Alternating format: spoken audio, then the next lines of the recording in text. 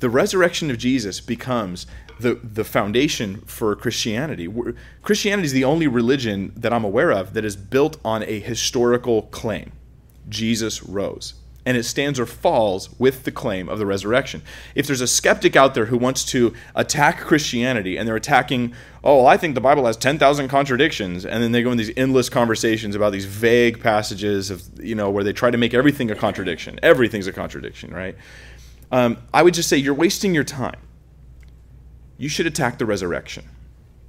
And my hope is that in sincerely studying the resurrection, you'll get saved. Like, C.S. Lewis did. And Josh McDowell did. And, you name it. There's a list, as long as my arm, of people who went to attack Christianity and got saved. And you could read their books. Lee Strobel's The Case for Christ. Even recently, there was a guy named J. Warner Wallace, who was a cold case detective for over 30 years. Never lost a case. He was that good.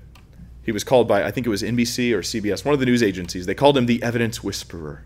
Because he was so good at looking at this circumstantial evidence and then piecing together what really happened. When he decided to approach the Gospels, he was an atheist for years. He approached the Gospels to look at the historical reliability of the Scriptures and then focus for a portion on the resurrection of Jesus in particular, and he got saved, gave his life to Christ. And he wrote a book called Cold Case Christianity. It's on my I got to read this book list. It's a very, very good book, what I've heard of it, and I'm really looking forward to reading it. So I recommend it if you like. If you like detective stories, then you should read this book, because he includes a whole lot of cool detective stories and things like that. It's well written. It keeps your attention and all that sort of thing. But so many people have been saved through the evidence, It's wonderful. The fact is that Christianity is not just a good moral system.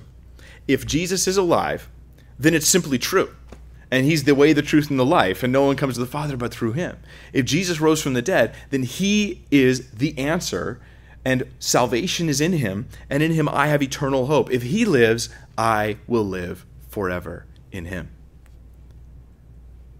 This is huge. This is absolutely huge. Hope is alive in Christ. I hope you haven't forgotten this.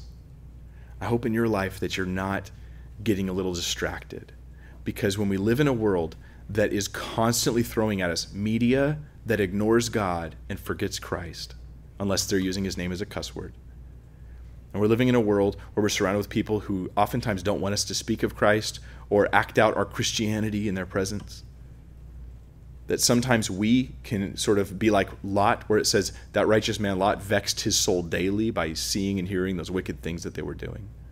That we can have our souls vexed. We need to remember our living hope. Christ is alive, and therefore we have a living hope. I'll put it this way. If you have any hope in Christ, you have any hope, even a shred of hope, then you have every hope in Christ, because he's risen. It's an all or nothing thing. There's no halfway. Jesus either saves you completely or not at all.